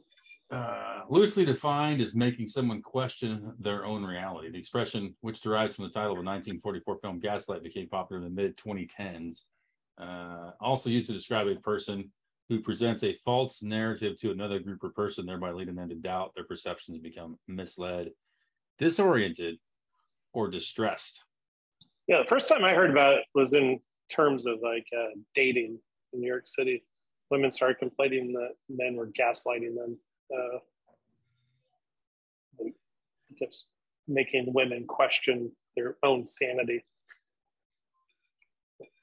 In the dating world. According to the American Psychological Association, it once referred to manipulation so extreme as to include mental illness or to justify commitment of the gaslighted person to a psychiatric institution, but is now used more generally. Think about that. Like, if 2 or 3 people gather around and say you're insane and you start denying it, you're kind of fucked because it's pretty hard to prove that you're not. Yeah, it came out around the same time as they started talking about cisgender. being cisgender, being like I identify as a straight guy, mm-hmm. right? And I am a straight guy. Whereas like a transgender versus transgender and non-binary and all that stuff. But I remember hearing about those 2 terms around the same time and just being upset about it. Interesting. But mainly, yeah, it's like, pull up and your house is on fire. And someone's like, no, your house is not on fire. No, everything else is just not on fire. That's not your, is it? Yeah. Wait a minute. Fiery, no. But mostly peaceful. Yeah, exactly. Mostly peaceful. Exactly. Yeah. Dude, I can't wait to see like the political ads that Republicans are going to run during the next election cycles. Like they're gonna be fucking incredible. Yeah, I think it'll be interesting. Yeah, I know it's one of these where I always wonder because you look about history, you hear other people talk about how crazy shit it was and how stupid it was, and you're like, okay, how bad is it now compared to that? Is it really that bad, or is it just that we're all in it? We can't really realize, and that's why you don't know till later. But after watching the Peaky Blinders, I think that little flirtation that Europe had with fascism, I think that would have been pretty bad. Mm-hmm. Seems like it for sure. Yeah. And I'm sure when the Spartans talk about that more, Richard. Would you like? I don't know what you're talking about, but I feel like fascism is a term that has completely been bastardized. Oh, dude, it's a gaslit term. Yeah. What is fascism? And where has it actually existed in the world? Cuba, I think it's the closest. Yeah. Spain for a while. Prior to War One, Mussolini, was it? Mussolini, yeah. Yeah. And then Hitler would have been considered a fascist. But It's That's the weird because idea even if you of- look at, so like I had to go to Wikipedia because I'm just so curious what they say. A far right authoritarian ultranationalist policy ideology. why does that have to be philosophical- far right though? Can't I- you get rid of that? Any side could be a fascist side, right? Yeah, it's not far right. no, It could be far left. It could be a Well, far it left was- fascist, it was- right? it paralleled the Socialist Party Yeah. and Peaky Blinders. And that's not right. And the same. Yeah. It's so. I really did think it would be that far off on Wikipedia. Well, That's did you interesting. see what happened on Wikipedia? I used to donate to Wikipedia all the time, and I decided a couple of weeks ago I'm never donating to them again because they redefined inflation. No, And yeah. they locked it. No, recession. They redefined recession. Yeah. And then That's they right. It was, locked- yeah. Yeah, and then they locked it down so you couldn't change it. So they're never getting any of my money again. So if I go to Webster Dictionary, a political philosophy, movement, or regime such as that of a fascist that exalts nation and often race above the individual, and that stands for a centralized autocratic government headed by a dictatorial leader, severe economic and social regimentation, and forcible suppression of opposition. How can you look at the right wing now and be like, those guys are the fascists? It is absolutely The antithesis thereof. When you talk about the nation and often race above the individual, and stands for centralized autocratic government. So like the one thing I think for me, I'm a conservative individual. I think about the power of the individual. That's what it's all about. The empowerment of people, and not a centralized government at all. And not a dictatorial leader at all. It's a government of and by and for the people. And no severe economic and social regimentation, very little, if any, is forcible suppression of opposition.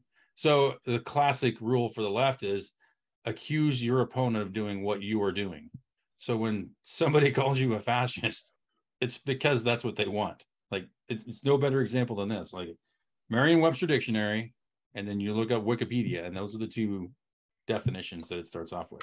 I would I mean, say we're seeing the early stages of fascist philosophies creeping into our government. Mm-hmm. Basically, what the FBI did was something you would see in a fascist state. Yes, exactly. Forcible suppression of opposition. That is the Yes. last part of that sentence right there. And we've seen it. Like if you disagree with me on whatever topic it is, you are obviously the most evil, corrupt, moronic person in the world, and you should be shut down. Like I'm taking your Twitter away, I'm killing your job. All of that we've seen the past few years. It's But Well, you, and have to also- question, you have to question this is where it goes that goes back to the analogy of the sheepdog and the wolf. Mhm. Our state posture to Edward Snowden is fascist. Our state posture to Julian Assange is fascist. So Yeah. and that crossed both political parties because Trump if Trump, and I'm not saying that Trump's fascist, but my mind was blown away when he did not pardon Snowden or Assange. Yeah. I really thought he would. What did you have, Joel? I don't know. I wonder Oh. I wonder in those cases, I wonder if they know something that like I wonder if Trump went in there with every intention of doing that, and then gets informed of something that's like, oh, okay. I don't know. You never know, man. Like, It's the optics of it. I mean, Mhm. regardless, I mean, I would really like to know which deep, dark thing that Snowden did that's so bad that he can't come back to the United States, mhm. other than basically expose the government and NSA for massive monitoring of the public. Yeah. Yeah, absolutely. Yeah, that's I think we haven't done word of the podcast for quite a while, but it's going to be fascism, I think, this week, just because of like how different. And I know Wikipedia is not really, but a lot of people consider it a source because it's supposed to be open, like open source opinion, basically. But they got the freaking dictionary still online. But yeah, if you look, the very first thing it freaking Wikipedia was literally far right. And you're like, I don't know what that has to do with it at all, man. Like, seriously. There's supposed to be a documentary coming out. Oh, the Daily Wire about banned books. Oh, interesting. Yeah. So, yeah, I would never. Why would you ban a book? Or Daily Wire is the same outfit that did that Terror on the Prairie that I was talking about. Oh, I missed that part. Did you watch that? I haven't watched it yet, but I need to. And I also want to watch that Matt Walsh's documentary about what is a woman. I watched a bootleg one of What is a Woman, and it's amazing. For Matt Walsh? Yeah. And then the new Jordan Peterson. We talked about Jordan Peterson's thing on it that he does every week now for Daily Wire. It's amazing. I really like Daily Wire is one of the fastest growing websites in the country. I would think so. Yeah. Jordan Peterson is really that guy intrigues the crap out of me. It's a far right fascist. Obviously, yeah. Like, what does that mean? How is Jordan Peterson a fascist? Did somebody actually call him that? I'm sure they did. Yeah. Oh yeah, I guarantee it.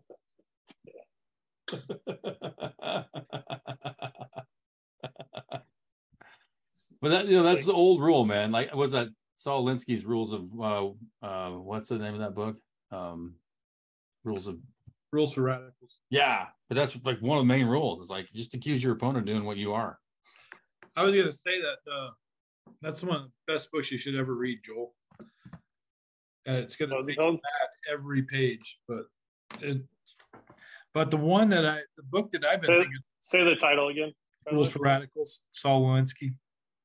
You won't like your buddy Obama anymore. Yeah, Obama and Clinton both studied with Saul Alinsky. Hillary, not Bill. Yeah. I honestly don't think Bill knew what was happening to him. I think Bill's in a web of lies and stuff. I honestly believe Bill was a good old boy that they used like a rented mill. I have to look back, and I have to agree with you on that, for sure. Yeah. And it got to the point when he woke up one day and he's like, "Damn, like it's too late now." Yeah, but I've just been gaslighted. Yeah. Obviously, you're not thinking right if you're married to Hillary. Let me put it that way. Like, at no point did I ever find that woman remotely attractive in an intellectual or any other way capacity, ever. You like Hillary? What? What'd you say? Hillary was pretty hot in college. Dude. Come on. You would. No way. You woulda. Oh, I don't think on my drunkest benchwarmers night I would have said anything to her. Yeah. I don't think, man. I just I don't know. I've seen some of your victims. Come on, not in front of us. Victims.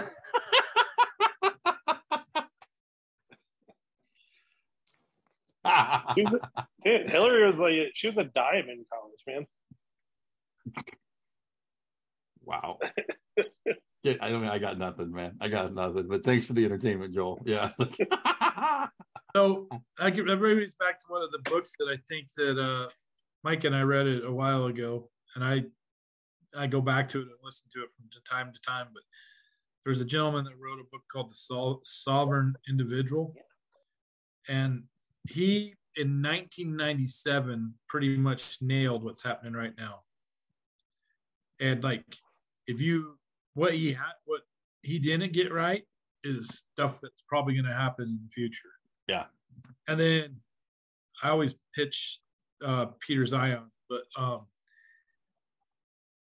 he just wrote another book, and I'm halfway through it, and it's absolutely amazing. It's crazy how good it is. It's like a It's a geopolitical book. There's a whole industry in the United States of guys that predict geopolitical thing. There was the first one was out of Utah, and it was called Stat4, and the guy's name was George Freeman, and he wrote some excellent books like The Next 100 Years. I've read most of them. Oh, the Gathering Storm, or no, is it not the Gathering Storm, but the storm, the calm after the storm, the calm before the storm, which is an amazing book. But the end of the world is just beginning. Yeah, that book. So I read the previous 3 books. They blew my mind. The World is Just Beginning takes him to a completely next level. And like, he is Peter Zeihan by himself with his staff has exceeded anything that Stat4 ever did in the 90s or 2000s. He has consistently nailed almost every topic. He was a little bit off. He got a little paranoid about COVID, but other than that, he's been amazingly accurate with his predictions. So it's squirrely. Yeah, man, that was several years ago. I lived in Nebraska still when we did our book club on that, Richard. Oh yeah. It's been a while. But... It's a tough read, but man. Yeah. Speaking of it's been a while, we're almost 2 hours into this. I've got early meetings tomorrow, so I'd like to start wrapping up if you don't mind, because I'm selfish. If that's all right with everybody else, and we could do our happy ending if you're good with that. That kid's getting pretty big. Dude, Buster's like, his head's almost the size of Raleigh's already. Yeah.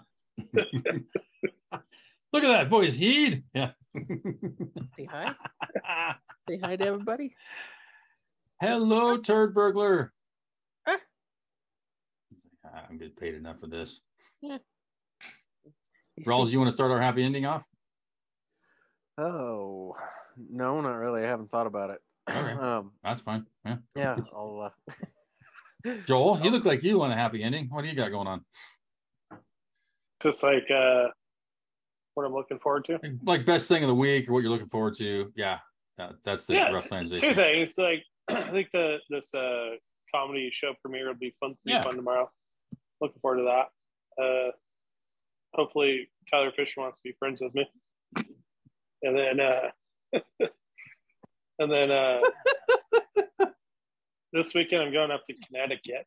My cousin Andy's birthday party is on Saturday. He's having a big party. He used to have like these parties at this bar on the Upper East Side called Stumble In. Mm-hmm. Be like over a couple hundred people would show up with his friends. And I don't know. I know so many people that are willing to come to this party, but he's going to have like 100 people at his house on Saturday and he's having it catered and nice. Should be a good time.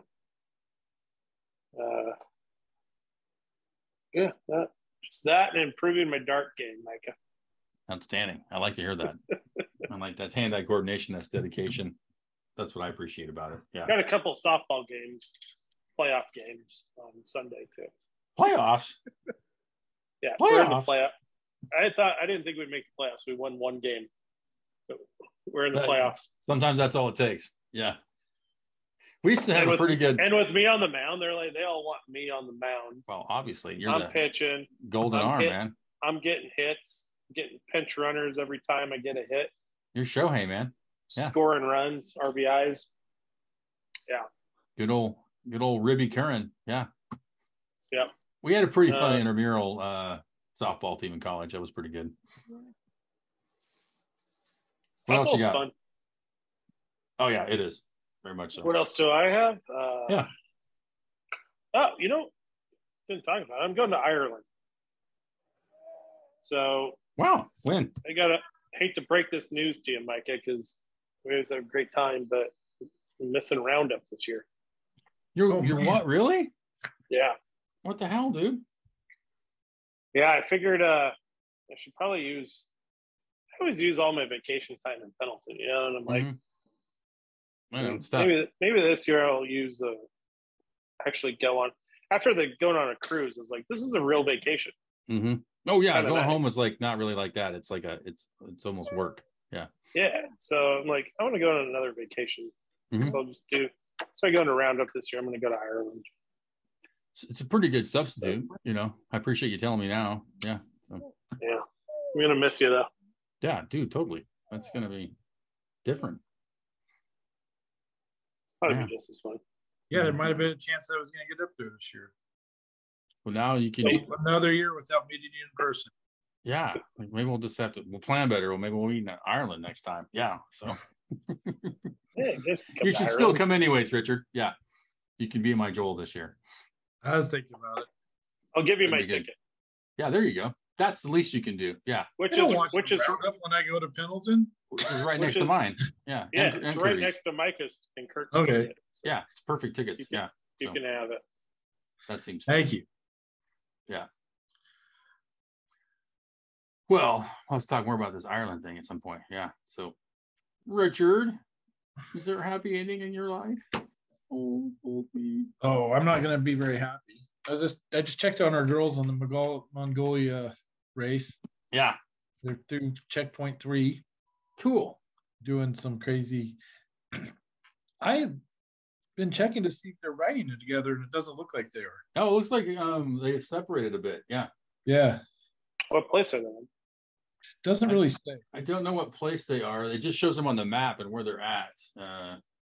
I'm sure there might be a. Oh, there's already some through checkpoint 4. Yeah, there is. Yeah, if you go to the main map, you can see where everybody is, I think. Yeah. Yeah, So what there's is this? people. Oh, Olaf. Olaf's halfway between 4 and 5. Yeah. Are they on the horse running the entire day? Well, they have to be really careful, because if the horse's heart rate is up at a certain point when it comes into a checkpoint, they get docked 2 hours. Yeah. So, If yeah, they do it too many times, they are fucking stopped. Yeah. I guarantee you this would be better than the Tour de France or whatever. Dude, yeah, it's a beautiful country for one. And like it's like Are there crazy. spectators? People watching it? Sort That of. I'm not sure of. I know like there's like a launch when everybody takes off, and then there's like the finish line. But I'm not sure how much is like in the interim, because you're like in the steppe of Mongolia, like you're in the outback. Yeah. So Do they have like a monitor on the horse's heart rate so the rider knows what's going on there? I don't believe it's a live monitor. I think it gets checked when it gets into the station. So they How get it. are you They supposed get to know? well, it's pretty obvious if you're working your horse too hard in this case, I think. And they get a day to kind of get used to these horses a little bit, I think, from reading or following a little bit about it as well. But I think it's, well, I'm not going to speak of it. I'm not there, but I don't think it's overly difficult to know if you're working your horse too hard in this situation, or at least, that's what you get. I think you get a warning, I'm sure of that too, or when you check in your first one, like, here's your horse's heart rate, or feel it and slow down. But yeah, so there's been a couple and then there's some people that didn't quite get mounted and they had to chase the horse down. And then like Shandy had a weird, she like doubled back and went way off course, and then went diagonal back to the checkpoint 3. So it's weird.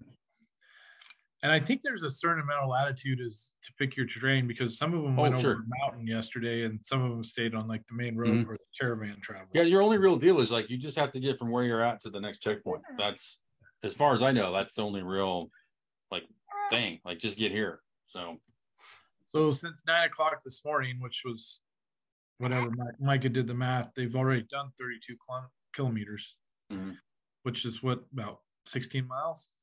Roughly. Yeah, 18. Yeah. So yeah, they're 12 hours ahead of us. So it's for me, they're 12 hours ahead of me. It's 10:52 p.m. in my time. So it's almost 11 o'clock in the morning where they're at. How many days is this race? I think you have up to 10 days to do it, but most people take between 7 and 8, I think, is what it is.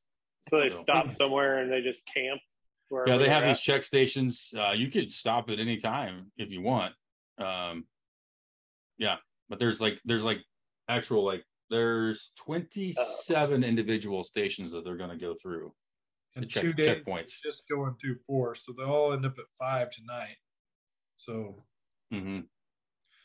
Yeah, if you just Google Mongol Derby or go to the equestrianist.com, you can see like the map with all the checkpoints. You can check individual riders and where they're at and their stats. And they have a lot of Twitter's doing a pretty good job, and Facebook too. Do Facebook lives and some Twitter updates. Twitter's so much better than Yeah. Facebook. Like Yeah. Facebook's still 22 hours behind right now. Yeah, which is weird. So, anyways, yeah, it's tremendous. So they're just getting started, but I didn't think I'd get so much into this race.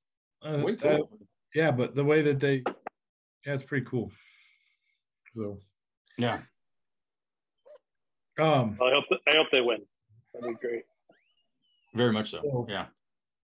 Is there a prize? What is the prize? No. $1 million?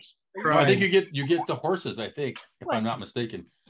You get all the money in Mongolia. There you go. Keep the change, you filthy animal. Yeah. Didn't have a fit. Anything else, Richard? What do you got? We'll talk about water rights next time. Okay. I like that. That'll be good. Rawls, have you thought of anything happy yet? Oh, I suppose. Then I forgot about it. I'm sitting here having a conversation with Buster. Well, that's a pretty good thing unto itself, right? Yeah, no, it is. It is good. Oh, I'm actually kind of looking forward to tomorrow morning going in that town hall with Vince and bringing up some issues that are local here. So that's kind of a highlight that I'm looking forward to outside of the daily grind of putting up hay. So I sent you the in-stream water rights Farm Bureau thing. So ask him a question about that. okay, yeah, I will. Ask him why they're not doing economic studies for a state agency taking in-stream water rights. And if they are allowed to, shouldn't they have to do some economic impact studies before they do it? Say that last part again. So ask him, tell him about that you just learned about the Oregon Fish and Wildlife's in-stream water rights. Correct. And that they don't do any Economic studies. to see what the impact of taking water out of watersheds agriculture. So Okay. because they don't factor in there's a Feedback. sorry, screw me up. Probably Joel. Well, they don't factor in the economic consequences of what they're doing. So they pretty much have carte blanche to create water rights out of an already existing water system, create water rights out of it, encumber everybody else's water rights in the process once they get theirs. And they've done absolutely no economic impact as to what them interfering in this system is going to be. And given the value of water rights in these systems, I think that they should understand it's all great and fine to save the fish and the birds and everything, but if they're destroying communities in the meantime, then I see this as like the second coming of the spotted owl. Damn. So anyway. Everything you do has an impact. Thanks for cheering us up, Richard. Appreciate that too. That's good. Well, I just thought if you needed a question to ask Cliff Benson, that'd be a good one. Absolutely. There's a lot of questions to ask right now. Yeah. There's a lot to be talked about. I concur. Anything else, Rawls? Yeah. What do you think, Buster? You got anything to say? I'm gonna squeal and yell at them. Nope. We're pretty quiet now. So It's only when you're talking. Yeah, exactly. Yeah. He's like, Dad, what are you doing? well, What are you doing, Dad? I'm building a rocket, earphones. son. Leave me alone. Yeah. Yeah. I want to know how much Cliff Benz can bench press. Could you ask him that for me? So knew that was coming. I don't know That's, how I knew that was that's the coming, most important. but I knew that was coming. Yeah. Hey, how old do you guys think he is? How old do you think that our congressman is? Cliff? 60, Yeah. 69. I looked it up a 69. while ago. 84. Gee. No way. Cliff's 84? That's what I was told. I don't really. Doesn't look like it. And he's one of those guys. I don't think he plans on staying for more than his term, but he's wanting to try to get a lot of stuff done, which It's 70, I believe. He's born January 12th, 1952, according to Yeah. that's even his webpage. Might have been Yeah. his dad. His dad's name was Cliff too. Oh, okay. So his dad had him when he was That's fucking 14. 12. Is that what you're saying? Well, I don't know. Those fucking Eastern Oregon rednecks. I don't need to get all mathy and shit on you, Richard. I was thinking he. I don't know what the original Cliff how old he would be now. So He could be 12, I suppose. But... Well, I guess ask him how old he is. there's not a lot to do in Ventura. How old are you? More importantly, how old was your father upon your conception? I believe he was born January 12th, 1952. Yeah. What's his background? Is he a lawyer or something? Yeah. What's his deal? Yeah. He's a lawyer as well. yeah, I've been scouring water rights stuff, and his name's all over a bunch of documents I have. He doesn't look 70 though. There's no doubt about that. Yeah. Do people like him? Cookie. People like him out there? He's a decent cat. Yeah, he's a decent cat. He's good. He's a sharp guy. The whole Bent's family is well thought of. Mm-hmm. Yeah. Good. Okay. No, he's good. Yeah. For mine, I was reminded of just how beautiful of friends that I have in this world, and I couldn't be more thankful for that. And the woman got home from Europe yesterday, and I didn't think I could ever miss somebody that much, and I surely did. So it was really good to see her. So What's going on? Oh, yeah, well, You got a have to keep girlfriend up. now? You got to keep up. Yeah. Yeah. I'll- If I I'll ever send you meet her, I'll some. be like, he hasn't said much about it. But You were gonna meet her at Roundup, a-hole. Yeah. Right. Yeah. Where's she from? Here in Florida. In your town or what? Yeah, she works at the university. Nice. Yeah. I'll talk to you offline. Yeah. So Okay. Cool. yeah. So yeah. Mike is that's happy. code for he's not telling shit. Wow. I mean, like, so she works in genomics as well. She's wicked smart. She's sexier than shit. Funny. Yeah. So we get along really well.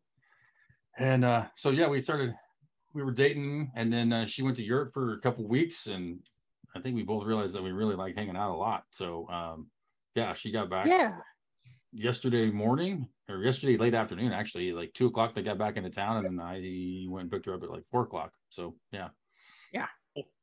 And we talked pretty much every day while she was gone, or when we could anyways. So It's TMOing and stuff. what's that? TMOing, totally making out. Yeah, totally, dude. Yeah. She's wicked smart at trivia. Like, that was one of our first dates, was trivia. We ended up getting like second place in the whole bar by like 2 points. We should have won. Yeah. So it's pretty cool. Keeper right there. What's that, Richard? Was it Geeks Who Drink? No, it's we were at the place called World of Beer. They have like a trivia thing there. You run over it's over your phone. There's like an app, but it's not Geeks Who Drink. Yeah. Is World of Beer the place that was by the Hooters? There's two in town. It's another one, but yeah, that is. Yeah, there's a nicer one closer to her place. Yeah. So yeah. Hi guys. Yeah, so we were the Genomic Gangsters is our trivia name. And look at the turd upside down. I'm waiting for him to just like load his pants and just drool it down Raleigh's shoulder. Yeah, that's my thought. Just foam going over the top. Yeah. Raleigh's used to that with his day job, I think. He was not wearing gloves or nothing in this case. Yeah. So, but yeah, Joel, you were going to get a chance to meet her at Roundup, but you might just have to come visit this direction, or we'll go that way. So we'll see. Kind of want to go back there for a Oregon State football game this year. Maybe the two of you guys, and if Raleigh wants to go too, but it probably has to work. Go where? Football game, Oregon State football game. Oh, back in Corvallis? Yeah. I kind of want to go back there for a game this year. I haven't been to a game in a long time. Yeah. I mean, the last one was when we lost to Sacramento State. Damn. Yeah, I wouldn't go back after that either. Yeah. Affirmative. Yeah. But outstanding. Well, I think we'll wrap this episode up for now. Appreciate everybody coming by and saying howdy. Again, thank you to our supremely good friends at B&K Auto. Can't tell you how much I appreciate everything they do for us and hopefully what we do for them as well. But Bo and the team, you guys are awesome. Keep it up. We'll have some new updated promo codes coming out soon. Buster, you're going to be all right, son. I think you're going to be all right. But, you guys got questions, comments, concerns? We'll have a Buster's public appearance schedule coming out soon, so you can come track him down. Maybe he'll be your friend too. Hopefully Joel gets to be friends with the comedian also, but keep all the comments coming. We appreciate it. We will get back on schedule. We do promise. It's a bit sort of random, but that's what we're all about. So we're going to go from there. Until next time, we'll see y'all soon. And until then, you just got to keep on reaching.